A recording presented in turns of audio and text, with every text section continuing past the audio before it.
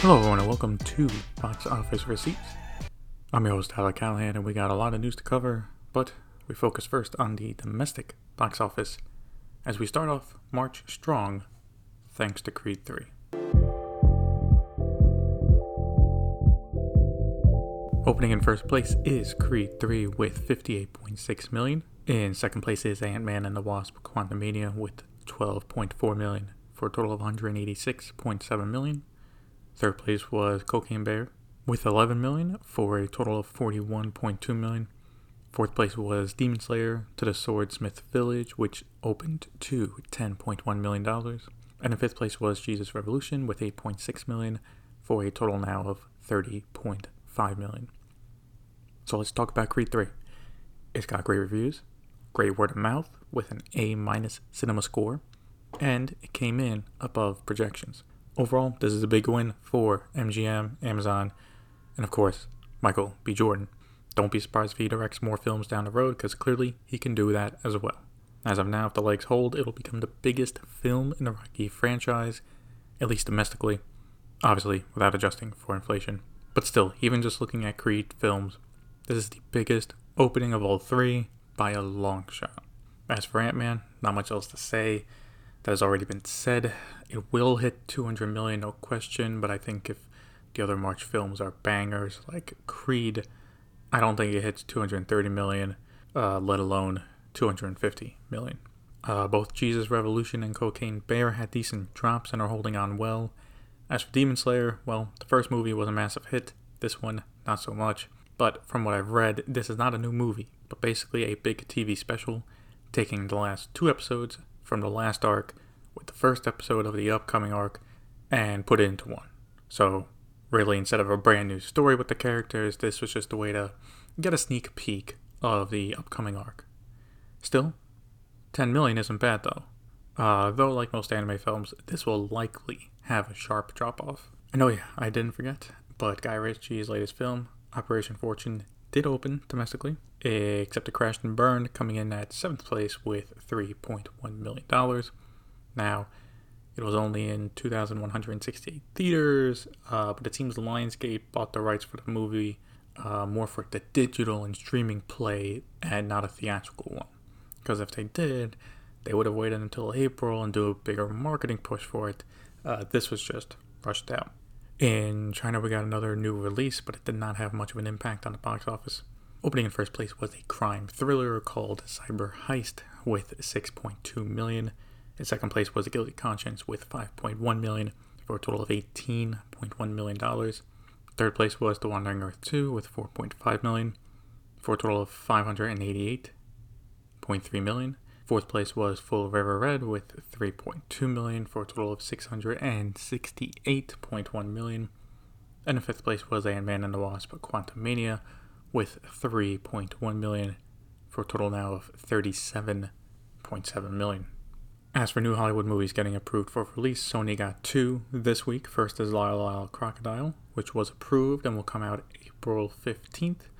And 65 starring Adam Driver was also approved for release, coming out March 31st.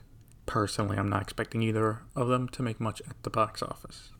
Taking a look at international numbers, Creed 3 also did fantastic overseas, earning $41.8 million for a worldwide opening weekend of $100.4 million.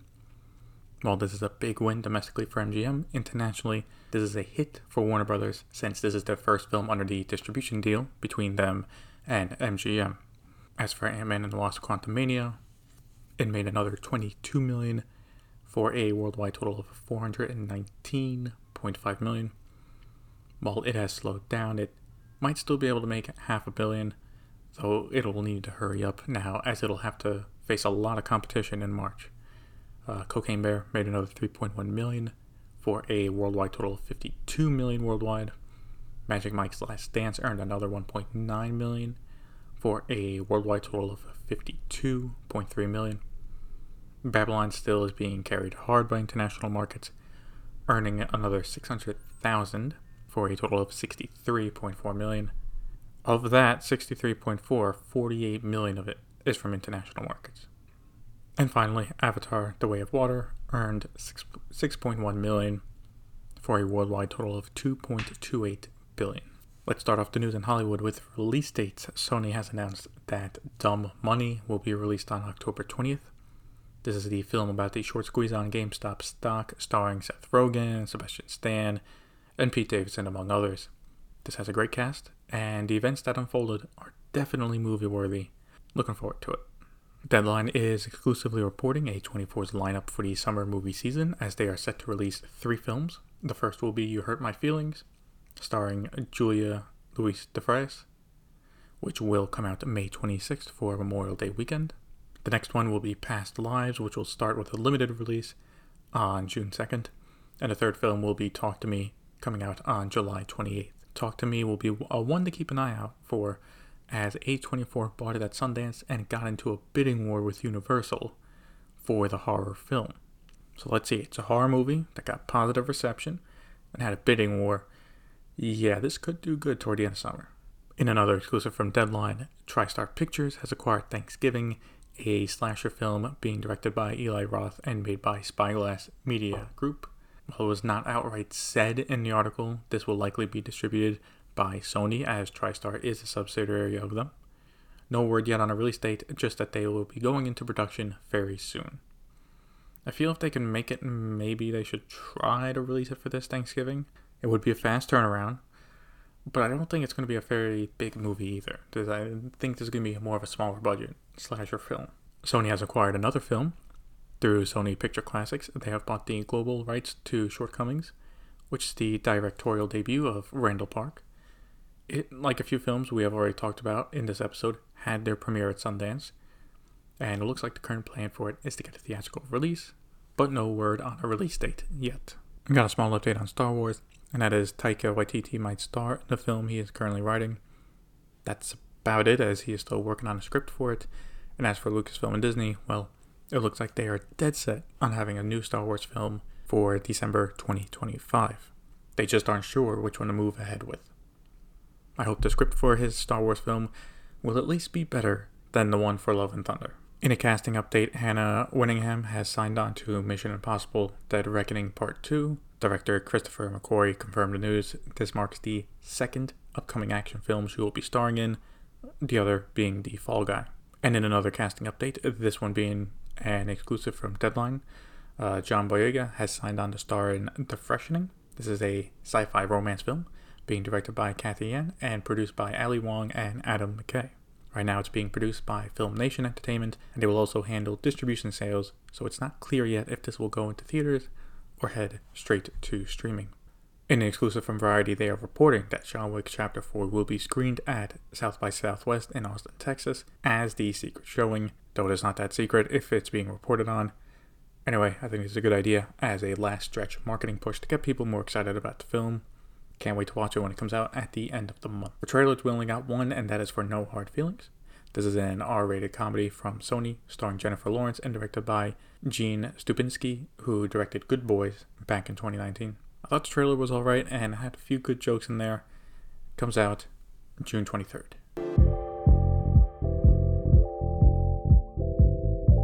For VOD Premium, let's start off with Amazon and an exclusive from Deadline. Amazon Studios has a new film in development called The Understudy and will be produced by Amazon Studios and Westbrook Studios. Yes, that is Will Smith's studio. The film is about an understudy who is willing to kill for a role in a Broadway production. Jonathan Majors has signed on to star in the film, as well as produce via his production company, Tall Street Productions. As for directing, Spike Lee is considering it, but no done deal just yet. Just based on the plot and the fact that Majors is starring in it, yeah, I'll probably give it a watch. In another exclusive from Deadline, it looks like the Rocky Creed franchise might turn into a universe. They are reporting that talks have been going on for a while between all parties, with those only increasing now that the opening weekend numbers came in for Creed 3. As for what might be in store for the Creed franchise, well, the current ideas being kicked around are both a live-action TV series as well as an anime series. The focus would be not just on Adonis Creed either, with other projects, including one focused on his daughter Amara, and MGM still has the Drago film in development as well. So yeah, the strong opening weekend has all but confirmed we will be getting more of Creed, and for Amazon and MGM, this franchise will only get bigger. If you remember a few weeks ago, Amazon was looking to bolster their superhero content by working with Sony on a new live-action Spider-Man noir show, well, they are now getting some DC content as well. They have picked up Batman Caped Crusaders, the upcoming animated Batman show that was first meant for HBO Max before it was cancelled last year as part of the cuts from Warner Brothers Discovery. While it was cancelled, the producers were able to shop it around, and Amazon grabbed it, ordering 2 seasons for the show. Amazon has also reached an agreement with the British Board of Film Classification, or the BBFC. The agreement will have Amazon work on making age ratings for their content, and the BBFC on their side will assist with Amazon as they adapt to rating their content via their system. The BBFC has been working with other streamers already and helping them rate their content, including Apple TV+, Lionsgate+, and the Sky Store. Finally, for Amazon, they released a trailer for what they are hoping is to become one of their big shows this year. It's a spy series called Citadel and stars Richard Madden, Priyanka Chopra Jones, and Stanley Tucci. Amazon also has a good amount of money riding on this, as for 6 episodes, Variety is reporting they spent $185 million to produce it. But to be fair, that does include reshoots as showrunners change mid-production. That's always not a good sign for a show if that has to happen. But besides the new show, Amazon is already working on spin-offs, so like the Terminal List, they want to turn this into a franchise. I watched the trailer. It actually does look pretty good, and we'll probably give it a watch when it comes out. For Disney+, John Bernthal has confirmed that he'll be coming back as the Punisher for Daredevil Born Again. The show is currently filming and will be for most of the year, as they are doing a massive 18-episode season. An exclusive from Variety, Daniel Bruhl is set to star as fashion designer Karl Lagerfeld in a show called Crazy Karl for Disney+. It'll focus on Lagerfeld's rise in fashion during the 70s. I'm not big into fashion, but I do like Daniel Bruhl as an actor, so I'll probably give it a watch. Not directly for Disney+, but Avatar: The Way of Water will soon be available to buy on VOD. It will be available starting March 28th on all major VOD platforms. No word yet on a physical release or when it will show up on Disney+, or maybe even HBO Max, since technically it is a 20th Century Studios film. It might end up there first, or how they handled some Fox releases last year, where it ended up on both platforms for a bit. For Apple TV Plus, they have renewed Shrinking for a 2nd season. This is the show starring Jason Segel and Harrison Ford. I haven't watched this yet, but I've heard good things about it. There's a new film in development for Apple TV Plus called Echo Valley. It'll be a thriller produced by Apple and star Sydney Sweeney and Julianne Moore, with a script from Brad Ingsby. No word yet on when production will start. Apple has also released a trailer for their upcoming film Ghosted, starring Ana de Armas and Chris Evans in a romantic action-adventure film. And yeah, it doesn't look that good. Maybe it's just how the trailer was put together. But I did not find what I saw interesting enough to sit down and watch the movie when it comes out. And when does it come out? It goes straight to Apple TV Plus on April 21st. It looks like Netflix has a future in live streaming, as Chris Rock's live comedy special debuted in 7th place on Netflix's top 10 chart for America. What makes that impressive is based on when Netflix updates the chart, only the live performance and the day after counted for views. Now we wait and see if it will be just more than just stand-up, or will Netflix look to add other live streaming events. It was reported recently that before Paramount made their move to integrate Showtime into Paramount Plus for their premium content, they received an offer to sell it for $3 billion. The buyer was David Nunes, who previously ran Showtime. Well, Paramount CEO Bob Bakish did comment on why they did not accept the offer while at a Morgan Stanley conference. Quote, "We got an unsolicited offer for Showtime. We looked at it, and the reality is it wasn't that interesting to us, because if you compare that price, that it's been rumored in the press, I'm not going to say it, if you compare that to our internal business plan, the reality is our internal plan is far more value creating when you take the base earnings and synergies, and by the way, how it affects the streaming path to profitability. It just didn't make sense for it to be at anywhere near that price." End quote. So clearly they view Showtime enough to not get $3 billion for it, but instead use that brand to increase the value of Paramount Plus.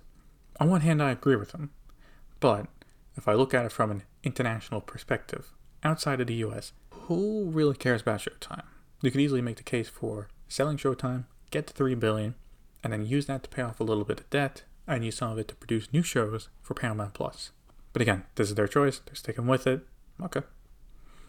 And speaking about keeping Showtime to grow Paramount Plus, Mr. Baker also mentioned that they are working on projects for Ray Donovan as well. So yeah, they are milking their Showtime IP dry. And we finish up with HBO Max, where on the HBO side, we got confirmation that Barry will end with Season 4.